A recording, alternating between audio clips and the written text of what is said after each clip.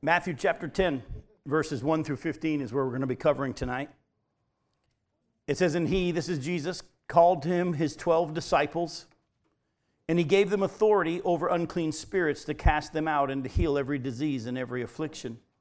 The names of the 12 apostles are these. First Simon, who is called Peter, and Andrew his brother, James the son of Zebedee, and John his brother, Philip and Bartholomew, Thomas and Matthew the tax collector, James the son of Alphaeus and Thaddeus, Simon the zealot, and Judas Iscariot, who betrayed him. Now these 12 Jesus sent out, instructing them, go nowhere among the Gentiles, enter no town of the Samaritans, but go rather to the lost sheep of the house of Israel, and proclaim as you go, saying, the kingdom of heaven is at hand. Heal the sick, raise the dead, cleanse lepers, cast out demons. You received without paying, give without pay. Acquire no gold or silver or copper for your belts, no bag for your journey, or 2 tunics or sandals or a staff, for the laborer deserves his food. And whatever town or village you enter, find out who is worthy in it, and stay there until you depart. As you enter the house, greet it, and if the house is worthy, let your peace come upon it. But if it is not worthy, let your peace return to you. And if anyone will not receive you or listen to your words, shake off the dust from your feet when you leave that house or town. Truly I say to you, it will be more bearable on the day of judgment for the land of Sodom and Gomorrah than for that town. Now, we won't spend too much time tonight breaking down the names of the apostles and digging into their scriptural history very much. But I want to take a second just to kind of point out a couple of things from the list of the 12 apostles. As you know, there were more disciples than just the 12. Let me remind you, we always hear about the 12 disciples. There were way more than 12. And we see in the book of Acts, when they go to replace Judas after he commits suicide, when they go to replace him, they were told to choose from among them one who had been with them from the beginning, from Jesus' baptism all the way until his ascension. So it's obvious there were those who had always been with him, not just the 12. We see in the account of Jesus being arrested in the garden that John Mark was in the garden at this same time, and they went to grab him and he ran out of his clothes to get away. How was John Mark there? Well, there was always more than 12. We see in Luke chapter 8 that the scripture teaches us that there were women who traveled with them, supplying them out of their own means. Why were they there? Because there were always more than 12. We see in John chapter 6 that, and Jesus says, unless you eat my flesh and drink my blood, you have no part in me. And upon hearing this, many of his disciples no longer followed him. Where did they come from? There was always more than 12. But I could go on, by the way. I hope you get the idea. But Jesus designated 12 of them to be apostles. And as you see here, he gave them authority to go out and to preach and to teach and to heal and to cast out demons. We'll get into that in a little bit. But what I want to do is just point out a couple of interesting tidbits from this list and other gospel accounts and an account in the book of Acts of the list of the 12 guys. In all of the lists of the 12 apostles in the Gospels, Peter is always listed first in every one. And I'm going to show that to you in just a second. Peter is always listed first, and guess who's always listed last? Judas, the one who betrayed him. Now be careful when you say Judas, because you're going to see there's another Judas. But Judas the Iscariot, who betrayed him, is always listed last. And as you're going to see in just a bit, there's only one place that Judas isn't listed last, and it's because he's not listed. And then that's going to be in Acts chapter 1 when they list the 11 who were left. So go with me to Mark chapter 3. Let me show you real quick a couple other accounts. Mark chapter 3, look at verses 13 through 19, and we'll see the list there as well. And I'm giving you these places so you can go back and double check what I'm showing you here. It's kind of a fun little study. In Mark chapter 3, verses 13, it says, and he, Jesus, went up on the mountain and called to him those whom he desired, and they came to him, and he appointed 12, whom he also named apostles, so that they might be with him, and he might send them out to preach, and have authority to cast out demons. He appointed the 12, Simon, to whom he gave the name Peter, James, the son of Zebedee, and John, the brother of James, to whom he gave the name Boanerges, that is, the sons of thunder, Andrew and Philip and Bartholomew and Matthew and Thomas and James, the son of Alphaeus, and Thaddeus and Simon the zealot, and Judas Iscariot, who betrayed him. Jump over to Luke's account in chapter 6. Go to Luke chapter 6 and look at verses 12 through 16. In Luke 6, starting in verse 12, the scripture says, in these days he, again Jesus, went out to the mountain to pray, and all night he continued in prayer to God. And when day came, he called his disciples and chose from them 12 whom he named apostles, Simon, whom he named Peter, and Andrew his brother, and James and John and Philip, and Bartholomew and Matthew and Thomas, and James the son of Alphaeus, and Simon, who is called the Zealot, and Judas the son of James, and Judas Iscariot, who became a traitor. I'm going to give you one more place. Write this down and go turn with me to Acts chapter 1. Look at verses 12 through 14. In Acts chapter 1, verses 12 through 14, the scripture says, "And then they returned to Jerusalem." This is after Jesus ascended into heaven. "They returned to Jerusalem from the mount called Olivet, which is near Jerusalem, a Sabbath day's journey away. And when they had entered, they went up to the upper room where they were staying, Peter and John and James and Andrew, Philip and Thomas, Bartholomew and Matthew, James the son of Alphaeus, and Simon the Zealot, and Judas the son of James. All these, with one accord, were devoting themselves to prayer together with the women and Mary, the mother of Jesus, and his brothers." All right. Now, I want to point out a few things. As I've already said, Peter is always mentioned first in all of the lists. Judas is always listed last, except in Acts 1 because he's not mentioned because he's killed himself. But there's also something interesting here. The names are always listed in 3 groups of 4. And the first name in each of the groups of 4 is always the same. The names in those groups are mixed up sometimes and not in the exact same order, but the lead name in each group is the same. For example, as you see, the first one in the first group is Peter. And in that, if you look at all the gospel accounts, even in the book of Acts, it'll always say Peter, and then it'll list who else? Andrew, his brother, and what other 2 brothers? James and John. They're always in the first group. Peter's always the first one. The next person that leads the next group is always Philip. And with Philip, you can see, with Philip, there's going to be Thomas and Bartholomew and Matthew. All right? Now, in all the accounts, that's the next group of 4. And Philip is always first, but sometimes the other guys are mixed around. And the last one is James, the son of Alphaeus. In each of the gospel accounts, he leads the third group of 4. Again, the names are mixed around a few times after that, but always it starts with Peter, and then Philip, and James, the son of Alphaeus, in each of the subgroups. It's just an interesting little tidbit. But some of you might have caught something interesting if you were quick enough to follow along.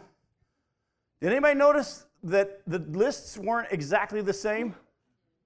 Anybody else notice that they weren't the same? Actually, if you'll do a study, you'll find that Matthew and Mark, they call a certain disciple Thaddeus, yet Luke and Acts, he's called Judas, the son of James. It's the same person. Now, there's speculation as to why. Some people say maybe Thaddeus was a nickname. But I lean toward the fact that I think Thaddeus might be his new name. If you're noticing the accounts, sometimes they'll point out Simon, whom Jesus called Peter, James and John, whom Jesus called the sons of thunder. I wonder if Matthew doesn't call him by his new name and Mark does the same thing. Because how does Matthew describe himself? As who? But he doesn't call himself Levi, which the other guys did. Remember we studied this earlier?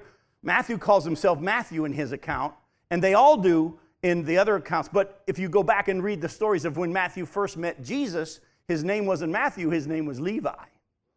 I personally think that Thaddeus is the name that Jesus gave him, and Mark and Matthew used that name. But the other guys bring out that it's Judas, the son of James, which is who he was. Still is, but has a new name given by Jesus. All right? Again, we could do a whole study for weeks that I know you would love, just breaking down every name and doing all the study behind each one, but that's not what we're here for. I'm capable, but I wouldn't even enjoy it myself. So, all right? So, when Jesus sent these men out, he gave them authority over unclean spirits, and he did so to demonstrate with power that the kingdom of God was in their midst. That's part of what he was doing. When he sent them out to proclaim the good news of the kingdom and tell them the kingdom of heaven was at hand, he gave them authority over unclean spirits. You see that in chapter 10, verse 1. Look again. And he called to him his 12 disciples, and he gave them authority over unclean spirits to cast them out and to heal every disease and every affliction. Where did that authority come from?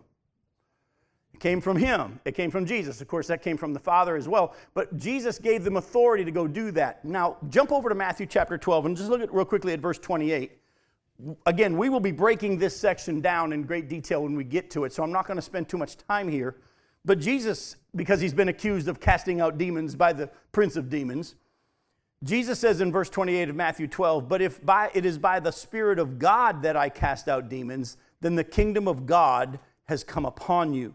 Jesus gave these men authority to go do these things. Now, their main purpose was not to heal and to cast out demons, but to what? But to preach. Their main purpose was to preach.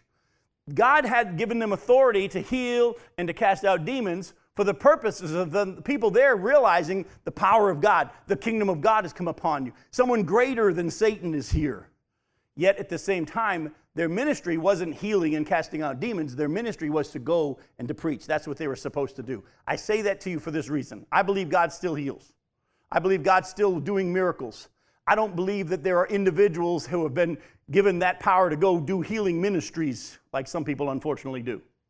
Well, if you see anybody out there and their ministry is healing and their ministry is casting out demons, that's not what the ministry is about. The ministry is always supposed to be preaching the word. God does give that power and authority at times for the purposes of gaining a hearing for the message. It's too deep of a study to get into tonight. But I think one of the reasons why some people wrestle with the fact that we don't see as much as this as we used to is the purpose was to gain a hearing for the gospel. Once the hearing for the gospel had been opened, the need of the miracles isn't necessary anymore. And we live in a place in which the gospel has been spread. An opening for preaching and teaching the gospel has been given rapidly and all over. God's still doing crazy stuff like that, it seems to us, in other parts of the world. He's still doing it. There are some people who think that God has ceased doing miracles. I'm not one of those people. The people that tend to be what they call cessationists, that God has stopped doing those things, take their passage from 1 Corinthians 13 where it talks about how pretty soon this is going to cease and that's going to cease. But if you look at the context of 1 Corinthians 13, the context is heaven. That's when all that stuff's going to cease. It's in heaven. But at the same time, beware of anybody that just says, man, my ministry is healing, my ministry is... No. That's not what it's about. The purpose was to gain a hearing for the gospel, to open a door so people would want to listen to the message. And if you do, again, I could take the whole night laying this all out for you, but I don't think that's what God wants us to do. I could show you how scripturally there are times that Paul just allowed things to go on for 4 days, and then he finally cast the demon out of these girls after 4 days. It wasn't what he was about. But eventually he finally said to the demons, come out. There are other times you'll see Paul said, I left Trophimus sick at Miletus. Why? Well, that's because his ministry wasn't healing. There are going to be times that you'll see that God used in Acts chapter 4 where they heal this man who is the cripple. You'll find that was to gain a hearing. And all of a sudden people started because they saw the miracle. Again, but that wasn't what they were about. They were about preaching the gospel. All right? So we'll leave that for right now. Actually, sometime after this, we see Jesus send out 72 others and give them similar instructions and warnings. Go to Luke chapter 10. Some people have thought that this was the same thing as what we just saw in Matthew chapter 10, but it's not. It's different.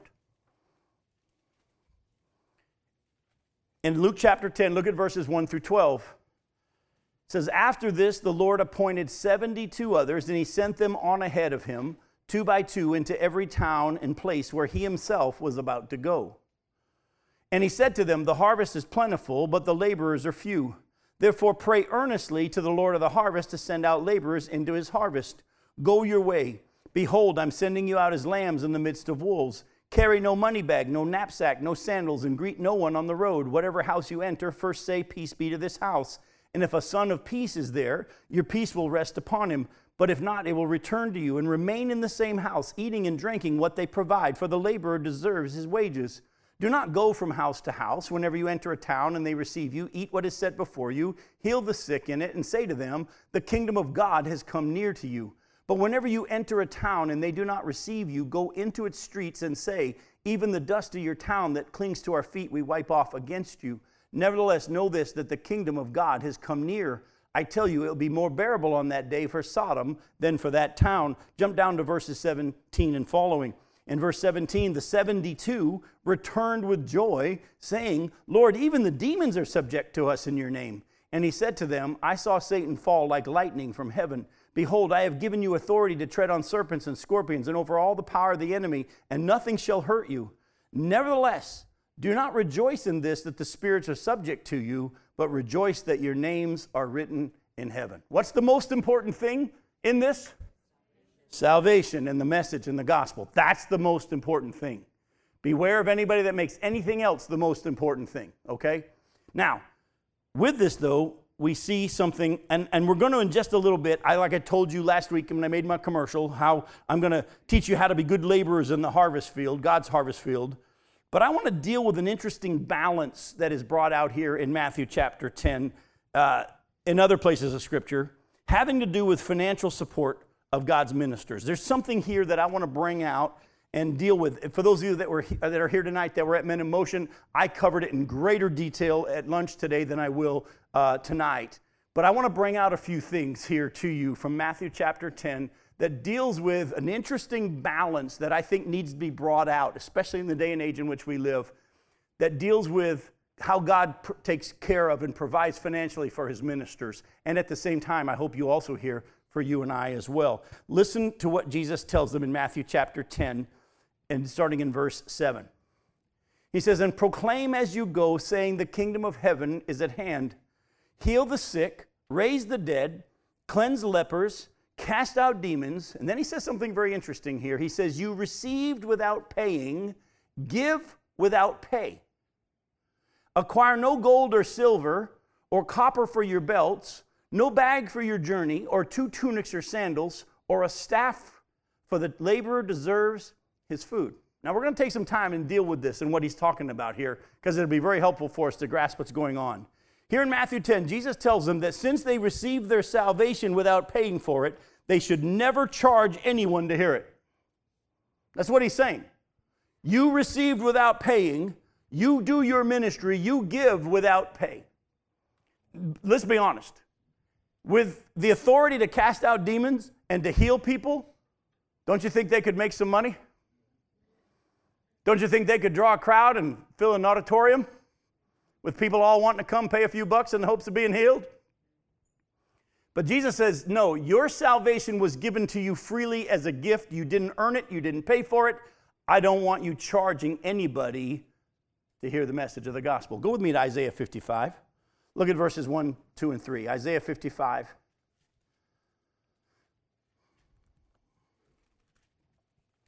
Look at verses 1, 2, and 3. "Come, everyone who thirsts, come to the waters. And he who has no money, come, buy and eat. Come, buy wine and milk without money and without price. Why do you spend your money for that which is not bread, and your labor for that which does not satisfy? Listen diligently to me and eat what is good, and delight yourselves in rich food. Incline your ear and come to me. Hear that your soul may live." Here, God's word says, come, and I will give you life. And you don't have to pay for it. You don't have any money? Come on, have wine and milk. Come to me. Hopefully you do understand this. If you're saved, you didn't buy it. It was a gift of God. It's not of works, so no one can boast. And you didn't earn it. If you think you could pay for it, you totally don't get it. It was a gift. And so Jesus says to his disciples, if you've received this freely, don't you dare charge anybody to hear it. Now, I got to be honest with you, folks. I'm going to go into more detail in this in just a bit here. This was a passage that God used to convict me a while back while I was doing radio programs through the Gospel of Matthew. And as I came to this passage, I felt God really speak to me personally and say, Jim, I don't want you to ever sell your book ever again. I don't want you to charge anybody if they want a DVD or a CD. What about shipping and handling, Lord? Don't charge them anything.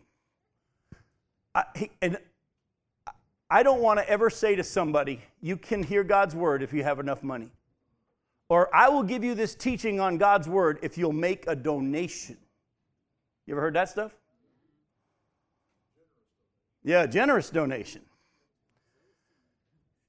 But biblically, God's word is very clear that those who preach the gospel should never tell anybody they have to pay for it in any way. That's why on this Bible cruise, for those of you who have been in, this is our 6th one coming up, so that you began in the beginning, we used to charge an administration type of a fee, didn't we?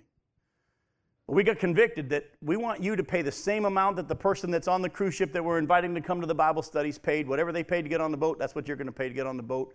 You don't have to worry about DVDs. We'll pay for them. You don't have to worry about it costs us money to use the theater that we're going to be using. It costs us money to use their sound guy and their light guy and all those people that have to be there. It costs us money to rent some of the equipment that we have to use that is on the ship. It costs us money to make the brochures and to make the flyers and to make the business cards we're passing out to everybody in the ship and the notebooks and all this stuff. And God said, anything that's tied to the preaching of the gospel, don't ever put a price tag on it. Give it away free. And folks, let me tell you, the second half of what he says here has begun to happen to us.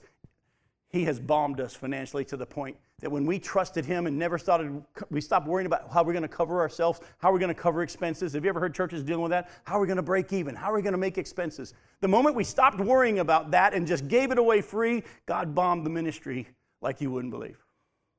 And I know some of you are saying, don't tell people that. They'll stop giving. No, we don't look to you to take care of us. We've learned to look to God. And that's why the second half is what it is. Listen what he says again. He says, I want you to go out and I want you to do this without charging anybody. But the end he says something crazy. He says, acquire no gold or silver or copper for your belts, no bag for your journey, you don't bring extra clothes. In other words, what he says is, and I don't want you to try to take care of yourself then either.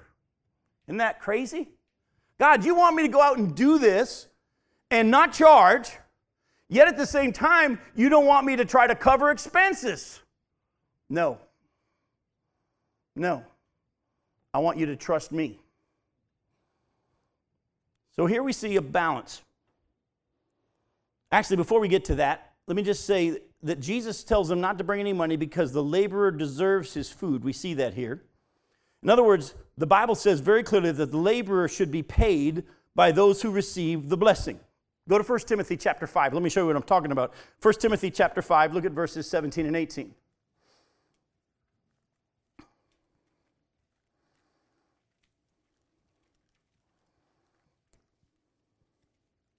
In 1 Timothy chapter 5, look at the instructions there in verses 17 and 18. It says, let the elders who rule well be considered worthy of double honor, especially those who labor in preaching and teaching. For the scripture says, you shall not muzzle an ox when it treads out the grain, and the laborer deserves his wages. There it is again. Here God, through Paul, says to the church, you need to be giving your elders, the spiritual leaders in your church, double honor, especially those whose role is preaching and teaching the gospel. And oh, by the way, if you're curious about what the double honor means, financially. That's what it's talking about. Now, it's interesting how churches will go out of their way to give the pastor a special parking space. Or they can't call me Jim, but they'll call me pastor. People say all the time, I can't call you Jim. I only feel comfortable calling you pastor. And I always look at them and say, I don't call you Sunday school teacher. I don't call you usher. I don't call you sound man. That's just the role that God's given me. You want to give double honor? Don't give them a special parking space, or once a month do something on Pastor Appreciation Month. Pay them. Pay them generously. The Bible says so, that those who have received the spiritual blessing should give a financial blessing to those who give. So give them the spiritual blessing. The Bible is very clear about that. Yet, beware of any preacher that says, give me money. I told the guys today at Men in Motion when I was teaching on just this concept and this topic from other passages we're not going to get into tonight. And I told them, I said, my message today is to talk to you about giving to preachers and to warn you about any preacher that talks to you about giving to preachers. I'm not trying to buy a jet plane to travel. Actually, Paul, if you do a study, went out of his way to not do that so that no one could ever accuse him of being in it for the money. As you're going to see in just a second, he did receive gifts every now and then, but there were certain places who were thinking that he was in it for the money, or other people had accused him of that, and he said, even though I could command you to take care of me, I'm not going to do it. And I won't take any money from you so that you can't take away my boasting that I preach the gospel to you free of charge.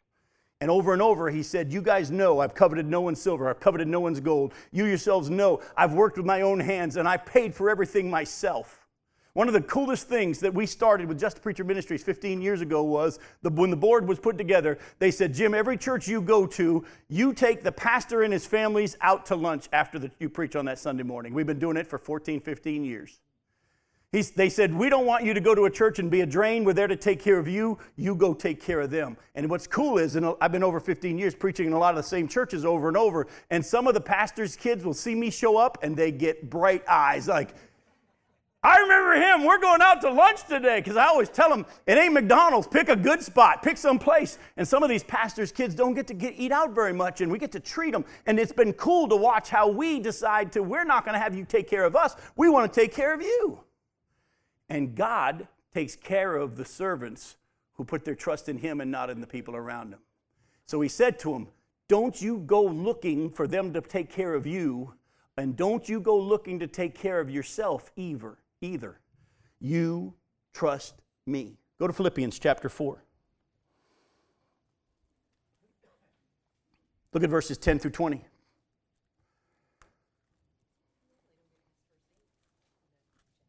Yeah, we don't usually get past verse 8, I know, in chapter 4, but we're going to go all the way to verse 20.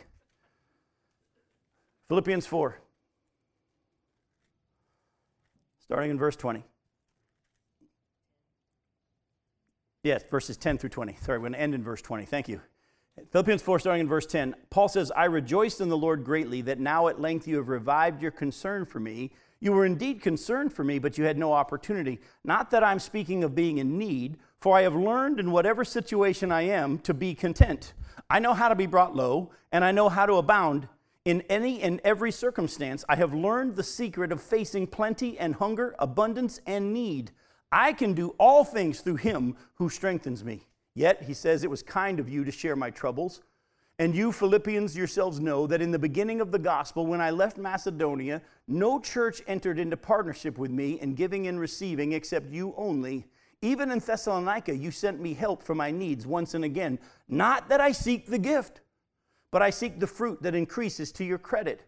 I've received full payment and more. I am well supplied, having received from Epaphroditus the gifts that you sent, a fragrant offering, a sacrifice acceptable and pleasing to God. And I know this for a fact, Paul says, my God will supply every need of yours according to his riches and glory in Christ Jesus. To our God and Father be glory forever and ever. Amen. By the way, we love to quote how God will supply all our needs. The context is to the people who were generous to the people in the ministry.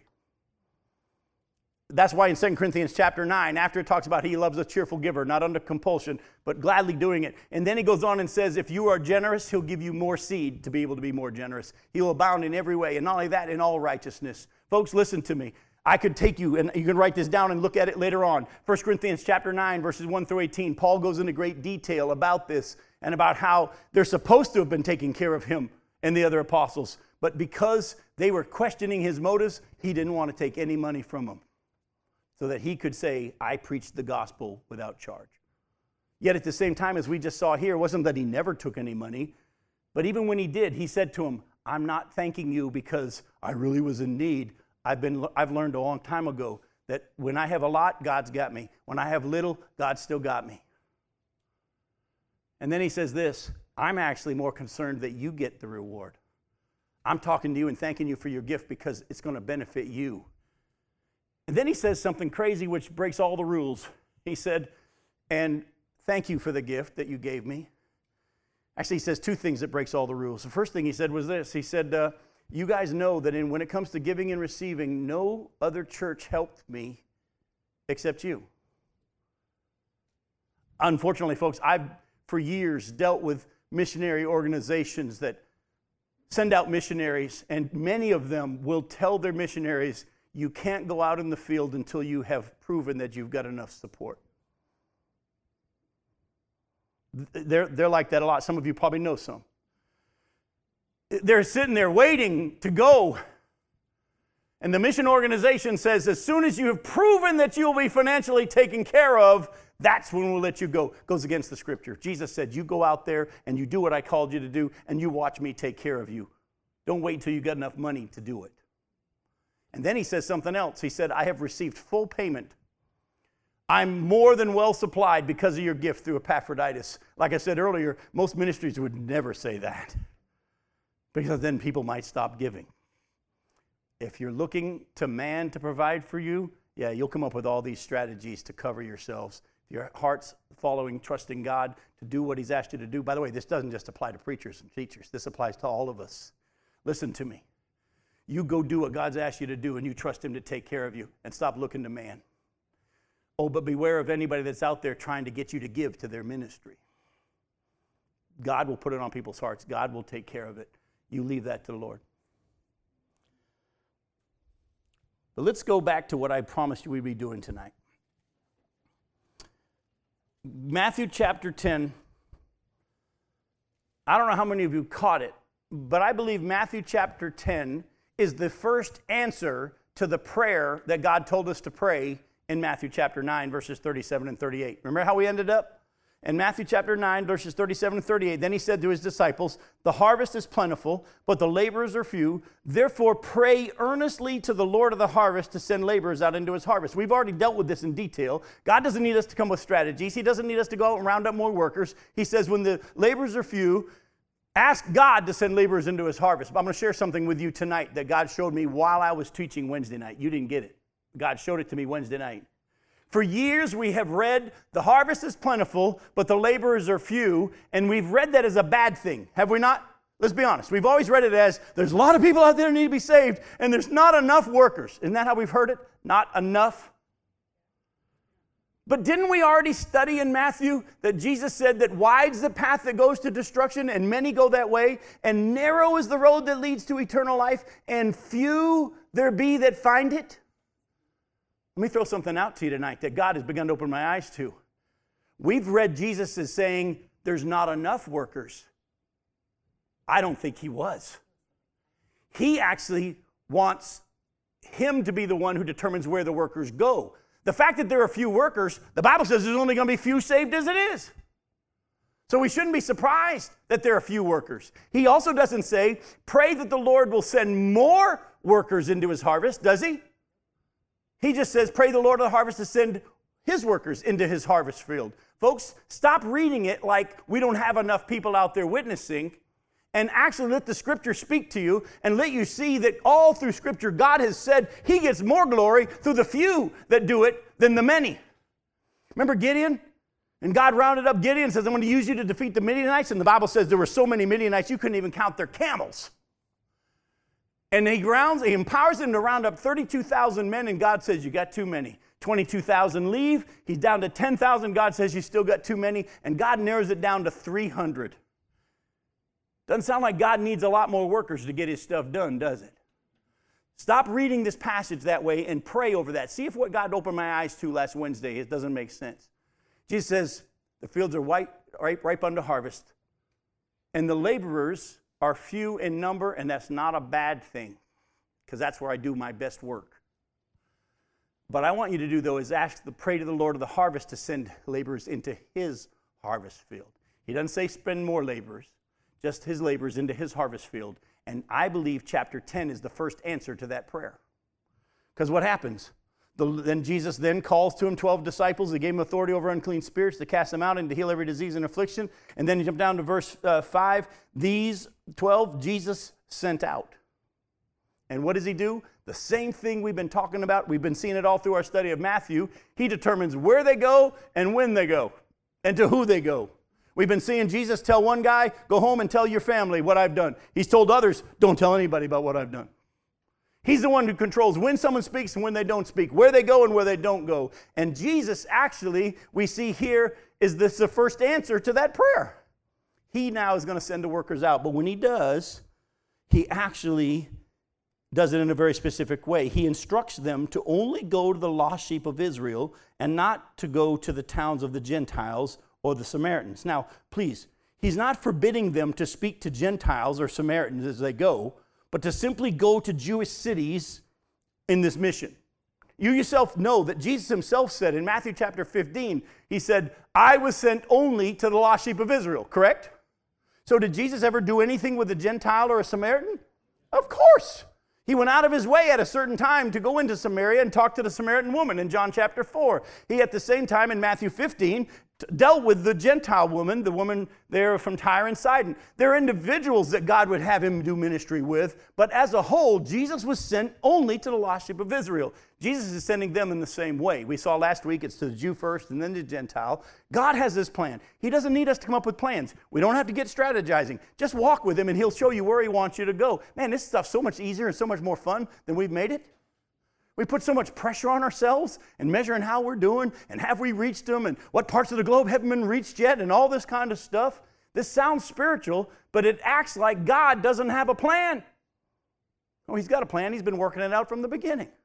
And so what I want to do tonight is I want to teach you how to recognize where God's at work. Because he says when you go into a town, let your peace go out. If it's received, stay.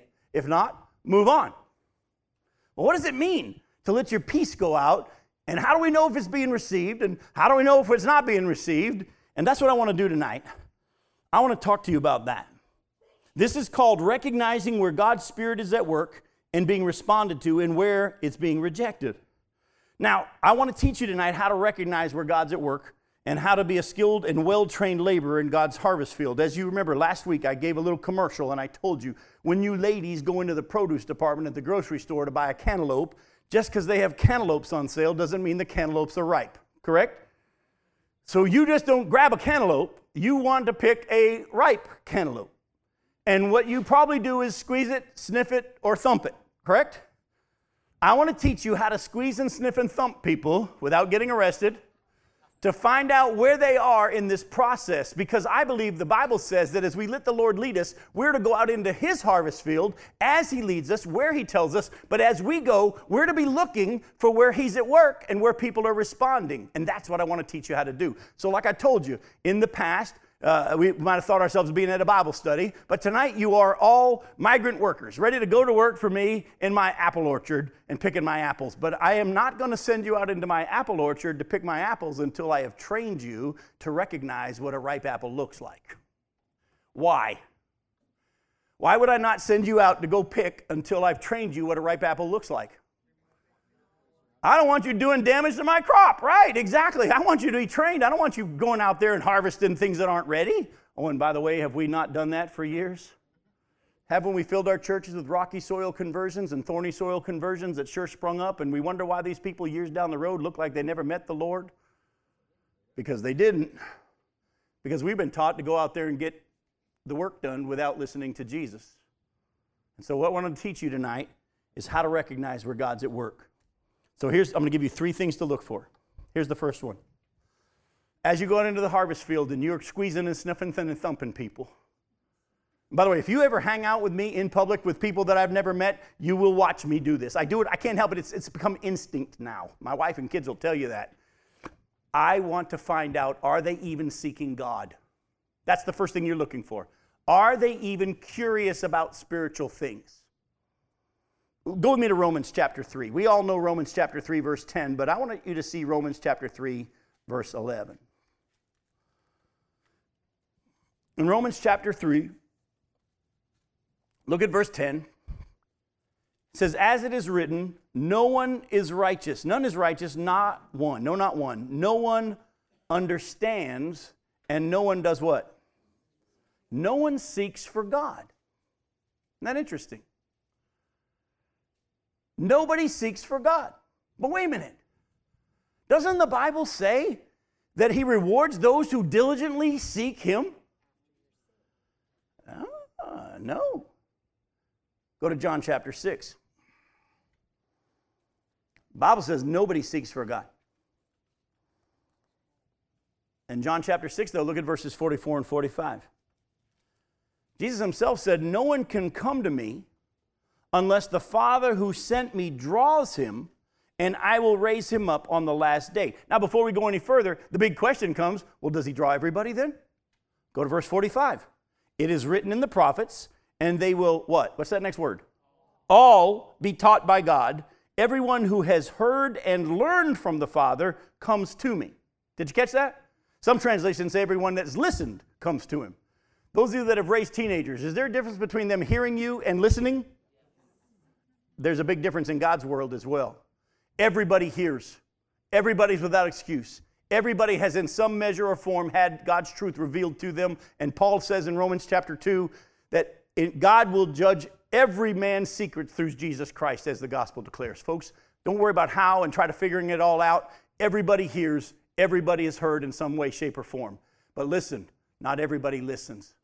So the first thing we're looking for is, are they even seeking God? Because no one will even seek for things of God. No one will even seek spiritual truth unless God had begun his work in their heart, because Jesus says, no one even comes to me unless the Father does his work first. As a pastor for years, whenever I'd be there on a Sunday morning and a visitor would come in the church door, a visiting family, I would never think to myself, ooh, possible church member. I didn't want them to become church members, because once they became church members, they became a problem. I wanted to find out what God was doing, because nobody walks in the door of a church unless God's already at work in their heart. You understand? My attitude was, ding, ding, ding, ding, ding, my Father's at work here, because nobody just walks in the door of a church. Nobody seeks God.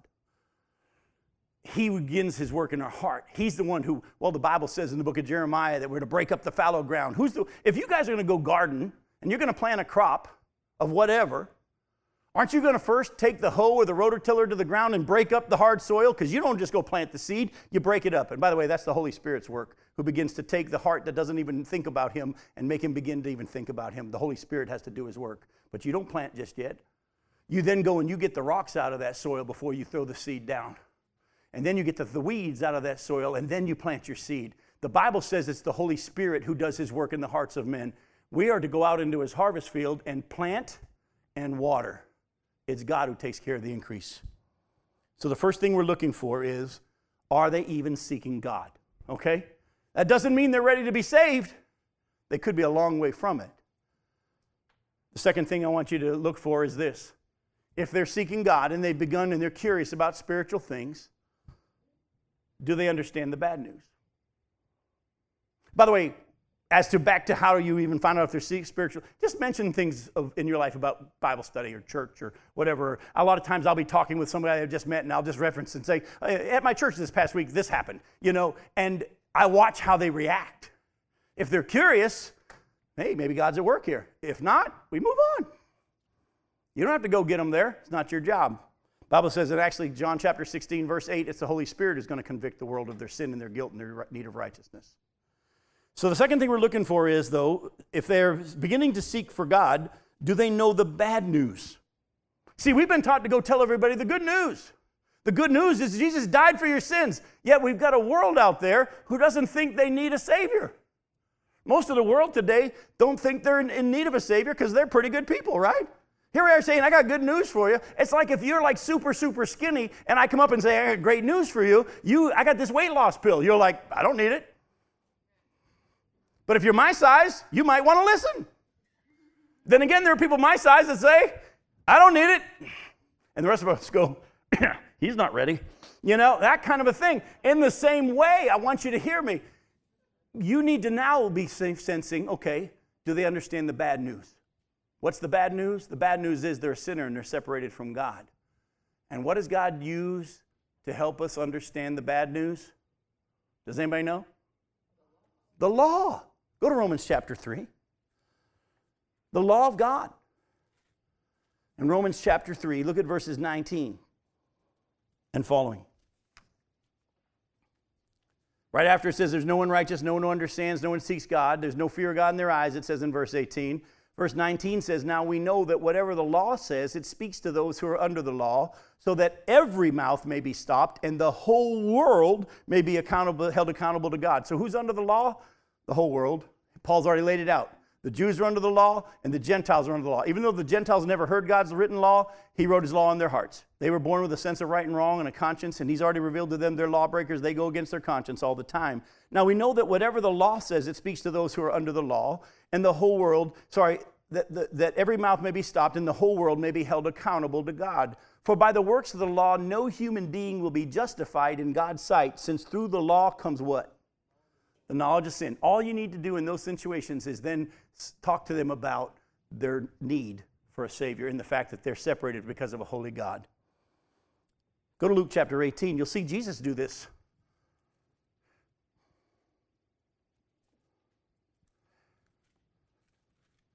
Over the years, and I've preached to churches, and I'll say, when Jesus met the rich young ruler, what did Jesus tell him to do?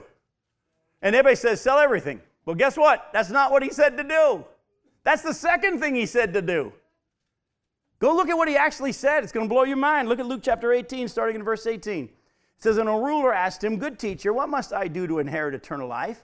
And Jesus said to him, why do you call me good? No one is good except God alone. Hang on for a second. Was Jesus saying that he wasn't God? No. What's he doing? He's trying to find out where this guy is in his level of understanding. Where is in his level of faith? No one's good except God alone. And then Jesus says something interesting. Because the guy said, what must I do to inherit eternal life? Jesus says, you know the commandments. Don't commit adultery. Don't murder. Don't steal. Don't bear false witness. Honor your father and your mother. And the guy said, all these I have kept from my youth. Now I can picture Jesus under his breath going, liar, that's one. But at this point, the guy doesn't realize he's broken the law of God. But why does Jesus, when the man says, what must I do to inherit eternal life? Why does Jesus say, go keep the law? It shows you can't. The purpose of the law is to show you can't keep it. And actually all it does is the Bible shows us is fuel more sin. I wouldn't even know what coveting was. Paul said if the law didn't say don't covet, but once it said don't covet, all this covetous desire rose up in me. The power of sin, 1 Corinthians 15:56, is the law. What fuels sin is the law. The purpose of the law is to show us our need of a Savior. Now, the guy says, I've done this since my youth. So what Jesus does, don't miss this, is he just repackages the law in a different form and gives it back to him. You can double check me for the sake of time. I want you to just write this down, look at it later on. But in Matthew 22, verses 37 through 40, Jesus says that love your Lord God with all your heart, soul, mind, and strength, and love your neighbor as yourself sums up all the law and the prophets. In other words, God's taken all the law and he's put it into just two commands. Love God with everything you have and love your neighbor as yourself. So this guy says, I've been able to keep the whole law since my youth. Jesus says, you know what? You lack one thing. Here's what I want you to do. You go and you sell everything you have and give it to the poor. That's loving your neighbor as yourself. And then here's the second thing. Come follow me. That's loving God with everything you have. What does the guy do? He goes away sad. Does Jesus just get him to pray the prayer? He's not there yet. We don't know if he ever gets there. But Jesus doesn't chase him. Many of us, unfortunately, have been taught that you've got to get them to come to that decision today. And we're not willing to just let somebody go. What's really freeing is to go out into the harvest field and know that sometimes God's going to use your words and they're going to come to know him, and there's going to be most of the time they won't. Why can't we be okay with that? Because our flesh wants credit. We want to know that we're good at it. We want some glory. What if your job, and I'm going to show you that in just a second, what if your job is just to go out there and scatter seed or to water it, but you don't ever really see the harvest very often? Are you okay with that? Are you happy to go out in the field and be the guy that just sows the seed? Or do you have to be the guy that comes later on and picks it all up? See, we've got to be willing to be the way workers in God's harvest field. He's got this plan. He's got it in motion for years. He actually put it in motion before the foundation of the world. He doesn't need your help, but it's fun to go out not having to produce, but to just go be a faithful worker however he wants. Real quickly, I'm going to give you two valuable tools for your toolbox. Now, I say that for a reason. I got no problem with you learning Share Jesus Without Fear or the Roman Road or the Four Spiritual Laws or Evangelism Explosion. I got no problem with you learning different techniques and how to share the gospel. What I want to warn you of is saying this is the one I use all the time because it works. You don't know what you're going to be dealing with, and if you do a study of Scripture, you'll see that how Jesus dealt with Nicodemus is totally different from how he dealt with the woman at the well. And so when you ever go to do a job of repair, if you will, you're going to bring with you your toolbox because you don't know if you're going to need a screwdriver or a hammer or a wrench, or if the screwdriver needs to be a Phillips or a regular, right? You just don't know. So I got no problem with you putting more tools in your toolbox. Learn all these different techniques for sharing the gospel. I think they're valuable. There's some more ones out there now, 3 circles and all this kind of stuff. I got no problem. Beware of anybody that says this is the one you have to use all the time. Because then you're putting power in the method instead of the gospel itself. But let me give you a couple more tools for your toolbox. James chapter 2, you don't have to turn there. James chapter 2, verse 10 says this. If you're able to keep all of God's law, yet stumble at just one point, you're guilty as if you broke it all. Many's the time I've shared with somebody who thought they were pretty righteous. I'll say, let me ask you a quick question. Have you ever broken any of God's laws? Well, he goes, of course. Everybody has. Well, let me read to you this verse. Let me tell you about this verse. It says, if you're able to keep every bit of God's law, yet stumble at just one point, you're guilty in the eyes of God as if you broke it all. And a lot of times I've said to people, good luck with that. Why? I want the Spirit to do his work. Let me give you another one. John chapter 5, verse 22. A lot of people out there in the world today think that one day they're going to die and the big guy upstairs, the Father in heaven, is going to weigh their good and their bad. John chapter 5, verse 22 says this, God the Father judges no one, but has handed all judgment over to the Son. Oh, and by the way, the Son's measurement is not what you did, but whether or not he knows you. These are some things that will be good for your toolbox, and let the Spirit of God take you there. Years ago, I was pastor at this church, and a man in the church wanted me to get his buddies that he golfed with saved. So he figured the preacher would do a good job, better job than him, so he paid for my golf to be able to come. And he put me in the golf cart with one of his buddies for the purpose of me sharing the gospel with his buddy. Now, his buddy knew why the preacher was there. He wasn't too excited about that round of golf. I get in the golf cart, introduce myself. We haven't even gotten to the first tee box yet. And he turns to me and he says, preacher, let's get something straight. I said, what's that? He goes, I don't think man should determine what sin is. Now, I know why he said this. He thought that I was going to sit there and try to convince him he was a sinner, and I was going to tell him he was sinning this way and sinning that way and all that. So to quickly put up the wall, he said, man should not determine what sin is. I said, I agree 100%. He said, okay, good. I said, but since you brought this up, let me ask you a quick question. If you were to die today, would you go to heaven? And his answer was, yes, I would. And this man's in his 70s. I said, that's awesome. How do you know? He said, well, I have been a good person, and I think I'm going to be okay. I said, hang on for a second. Let me ask you a question. The Bible says that Jesus died on the cross to pay for our sins. If we can get to heaven by being good, why did Jesus die on the cross? That seemed like a horrible waste of time if we can get to heaven by being good. Now, typically, most people will say, I never thought about that. This guy says, I have an answer for that. I said, I'd love to hear it. He said, I have only committed venial sins. He said, I've not committed any mortal sins. He said, Jesus died on the cross to cover mortal sins. I've not committed a mortal sin. I've only committed venial sins. Therefore, I don't need Jesus' death to cover me. I can be good enough because I don't need him to cover me because I haven't had any mortal sins. I said, that's pretty cool. I said, let me ask you a quick question. I said, I've read the whole Bible. I don't see anywhere in the Bible where some sins are mortal sins and others are venial sins. Who came up with that? And he goes, the priests did. I said, let me ask you a quick question. I said, are the priests men? He goes, yeah, why? I go, because you started this whole thing by saying you don't think man should determine what sin is. He goes, I've talked myself into a corner, haven't I? I said, listen to me. Jesus died on the cross to cover all sins, and unless he's covered your sins, you're not going to heaven, even if you think you are. And until we all acknowledge that we need Jesus, none of us will be saved. And I said, I'm not going to talk about this anymore unless you ask me a question. Let's go play golf. We hadn't even gotten to the first tee when this all happened. And by the way, I had never had that happen to me. No one had ever given that answer to me. And the answer he gave me, which you guys are all sitting there going, wow, what a cool answer. That was the Lord. Because I had no idea. I was thrown a curveball, and the Holy Spirit just told me what to say. It wasn't my training. It wasn't my schooling. There was no class on that. It was the Holy Spirit, and he'll do the same for you. Are they seeking God? Do they understand the bad news? Third thing's real simple, by the way. If they are seeking God and they understand the bad news, in other words, they realize they're a sinner and they need help, number 3 is real easy. Tell them the good news. Tell them the good news. And I hope you don't need a ton of scriptures for that.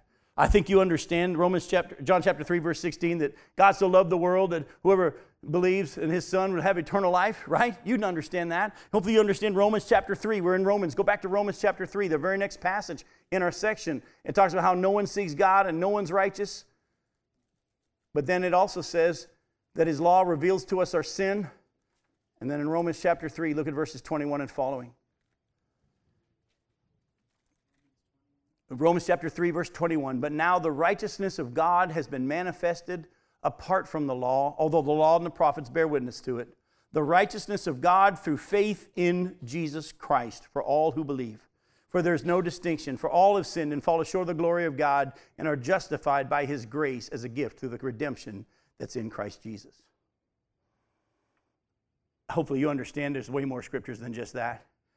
Acts chapter 4, verse 12, there's no another name under heaven by which we must be saved. The Bible's real clear that the good news is that the only way we get to heaven is believe that God sent his own son, and he took on human form, and he lived without sin, and he lived the life we could not live, and then God punished him instead of us, and he rose from the dead, and he will give eternal life to all who would believe that what Jesus did covers them. By the way, if anybody understands that, it's not because you worded it right. It's because the Spirit of God did his work. And let me say a couple things to you. I know what time it is, and I'm going to move fast. Stop thinking that you're the only person in the field. Stop thinking you're the only worker in God's harvest field. But Jim, there's only few. That's where God does his best work, and he doesn't need more of you. Go to John chapter 4. Go to John chapter 4.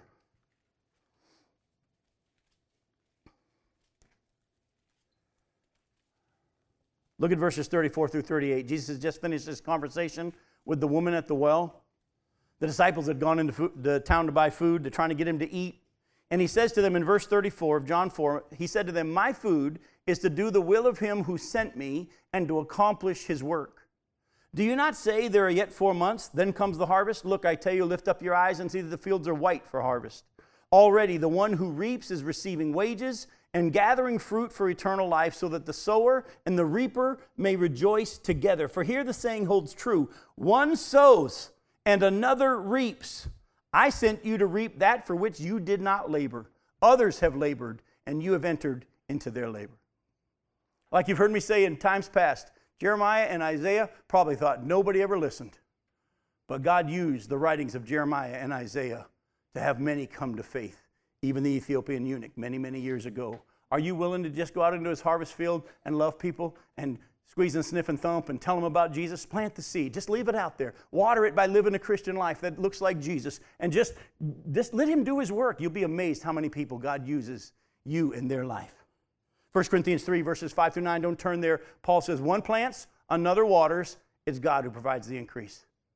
But when we've been taught how to share the gospel by starting on page 1 of the tract and getting them to pray the prayer at the end of the tract, like we're to start the work and then finish it there, God does that sometimes, praise the Lord, but very rarely.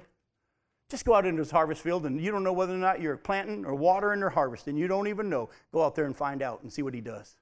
Now, as we close, I want to tell a quick story, and I've got 2 minutes to do it. Years ago, I had the privilege of teaching 200 pastors for a week in Thailand.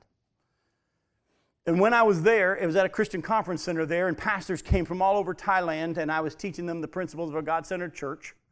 And during the first break, I go to the cafeteria, and across from me at the cafeteria sits down this individual. The reason I say individual is at that time I couldn't tell if this individual was a male or a female.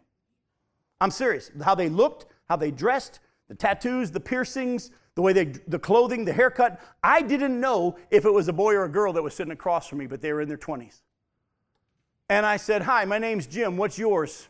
And this individual says, my name is Beer.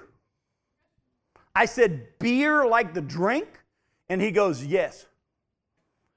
I said, why is your name Beer? He goes, well, actually, my real name is Chris, but I want to be called Beer because that's what I live for.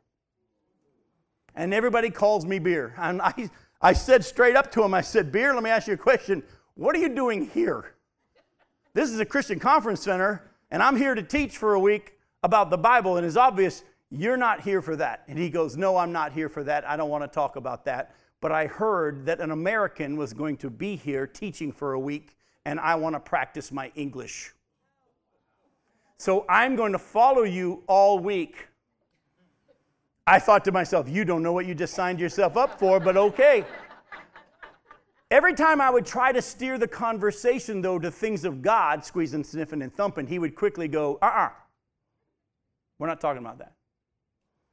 And so I'd leave it alone until another time the Spirit of God would release me to just say something, because he kept sticking around. I couldn't shake my feet and shake the dust off because he was following me.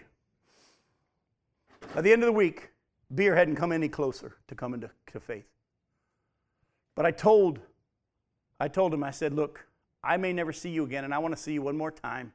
I said, I'm going to be preaching at Takaset Church in Bangkok, Thailand, right before I get on an airplane to fly back to America. Would you make me a promise that you'll meet me at that Takaset Church? Do you know where that is? He goes, yeah, I live in Bangkok. I know where Takaset Church is. I said, would you promise me you'll meet me there? I want to see you one more time. I'm going to be preaching at that church. He said, I promise I'll be there.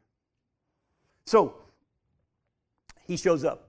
Of course, he doesn't come on time. I'm sitting there looking, and he comes in late. But when he comes in, I quickly jump up from where I am, and I sit in the back, and I have him sit next to me, and I said, Beer, you got to help me out.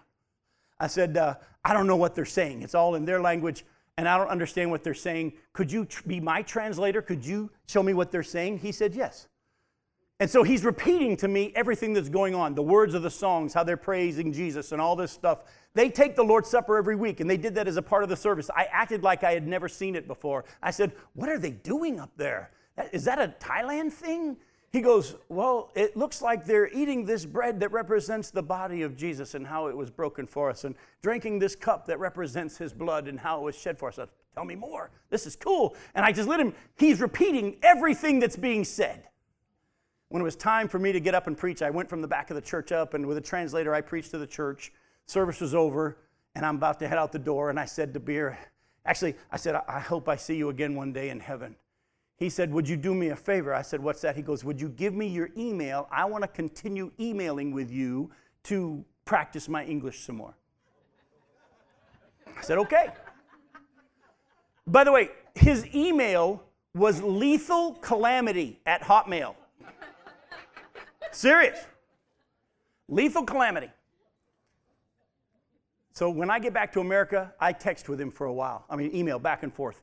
About a month into our email conversations, he's writing emails like he's a Christian. And I'm like, wait a minute. He's sharing things that only a Christian would understand.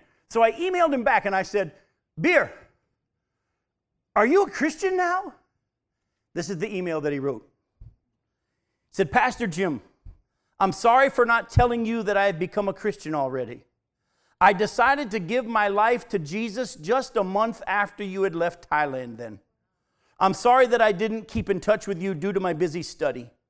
Actually, I was thinking of writing an email to tell you that I was reborn, but I was stuck with such many things that I forgot to tell you. Honestly, after you had left here, I keep going to the church every Sunday, wondering and protesting. Anyway, I became more and more open to Christ. And one day, I believe God is real suddenly after seeing a woman healed from crippled. All I want to do is saying thank you for putting me in the right way of God. If it wasn't because of our promise to meet again at Takaset Church, I wouldn't have tried to go join the church and got such a new life. Hope to see you again, Chris. Isn't that awesome? Folks, that's our whole Bible study. That's his work. I didn't know if I had any effect at all. But God used me in some way, and he got a new name. I love you. See you next week. Thanks for coming.